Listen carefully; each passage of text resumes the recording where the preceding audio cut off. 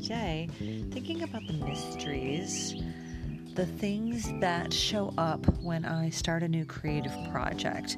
So, a friend of mine sent me a jelly plate and a brayer. So I've decided to play around with that, and so working on some monoprinting, which led me to looking into taking a beginner's class and how these prints actually work. And so I'm taking a class with Carla Sondheim, and it has been delightful to sit down and watch the colors pull off of the page. And then I start to see, as I'm working with acrylic with this, I start to see with acrylic that I like to pile on the colors. I pile it on and pile it on and pile it on, and then you know what happens. Eventually everything just turns kind of a muddy brown. And that's the story of my life with acrylic paint. So I've given myself a break, and then I start to notice that this is a pattern for me.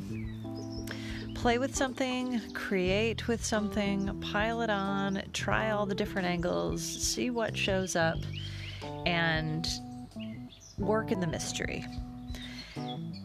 Which led me to another friend of mine, Nancy, who is an online friend, and she said, okay, I want to take these classes, but what do you do with all that extra paper? What do you do with all those paintings? And I just thought to myself, oh my gosh, I think the same thing. So I wrote her back and just said, you know what, it's a mystery. Let's see what unfolds with this. And so that's been on my mind as I'm sitting here working on these jelly prints, these mono prints. I'm starting to see my own patterns.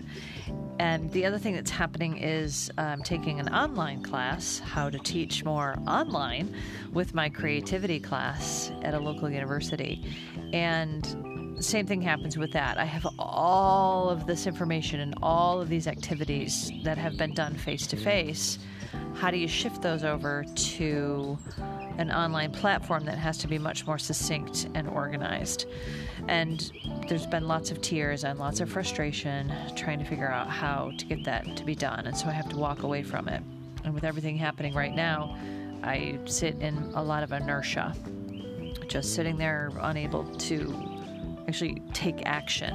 Lots and lots of thoughts, lots and lots of ideas, lots and lots of planning, but I can't put it into action. So going over and painting, or right now doing this mono printing, playing with acrylic, playing with color, I start to notice that it's in the simplicity. Austin Kleon talks about subtraction in his book, Steal Like an Artist, taking away. And so what I'm starting to see, what is unfolding for me, is the taking away of the paint. The less paint I use, the fewer colors I use to create a very simple mono print. That's going to be the next part of my journey. So you really have to dig in and explore the ideas, the creativity. It gets messy. It gets, there's paint everywhere, and not liking any of these, and I'm thinking I'm wasting all this wonderful watercolor paper, which then led me to, well, why don't I just do these prints on a simpler paper and try that out? And actually that's working a little better too. So what I'm seeing, 1, take some time to play. 2, take some time to allow yourself to be messy and let it expand and go all over the place. No judgment. 3, listen to what goes through your mind as you are exploring. So I also sort of take notes off to the side on the papers, the scrap papers that I have. And then listen to those voices and start to see what does show up. And so for me, being messy and expansive leads to subtraction. What do I take away? Same thing happens in my college class. Overwhelm with the online platforms, the availability of technology, the overwhelm of how do you get students to connect with each other, just all of this stuff, like all of the paint, it's all of the ideas.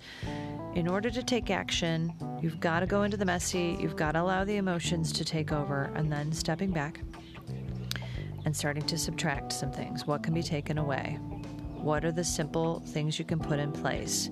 This has been the basis for my creative life. One simple thing every day, If it's overwhelming, step away from it and move into something else. This is work I want to do. It's also work that I do that leads me toward my vocation, and I love it. Even though the emotions that get involved are sort of crazy and all over the place, coming back to center, simplifying the paint, simplifying the activities, simplifying the applications, and how can you set up a scaffold that has less in order to start to build in those pieces of more.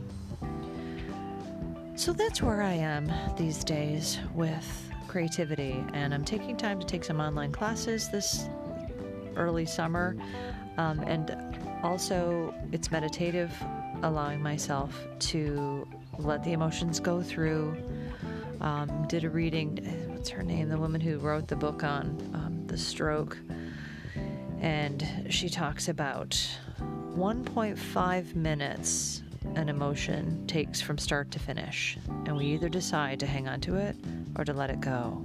So working with a medium, working with painting or writing or whatever it is, when the emotions fly through at any point in the day, but when the emotions fly through, take a look, listen, watch, and let them bypass like the clouds and come back to center. Simplify and space out. What are your next steps? I hope this helps. I'm doing these mini podcasts on creativity because I just find them fascinating, and it's an easier way to just speak it into the phone than it is to type it all out in a written article. So I hope you're enjoying listening, and let me know what's happening for you in your creative life. I'd love to know.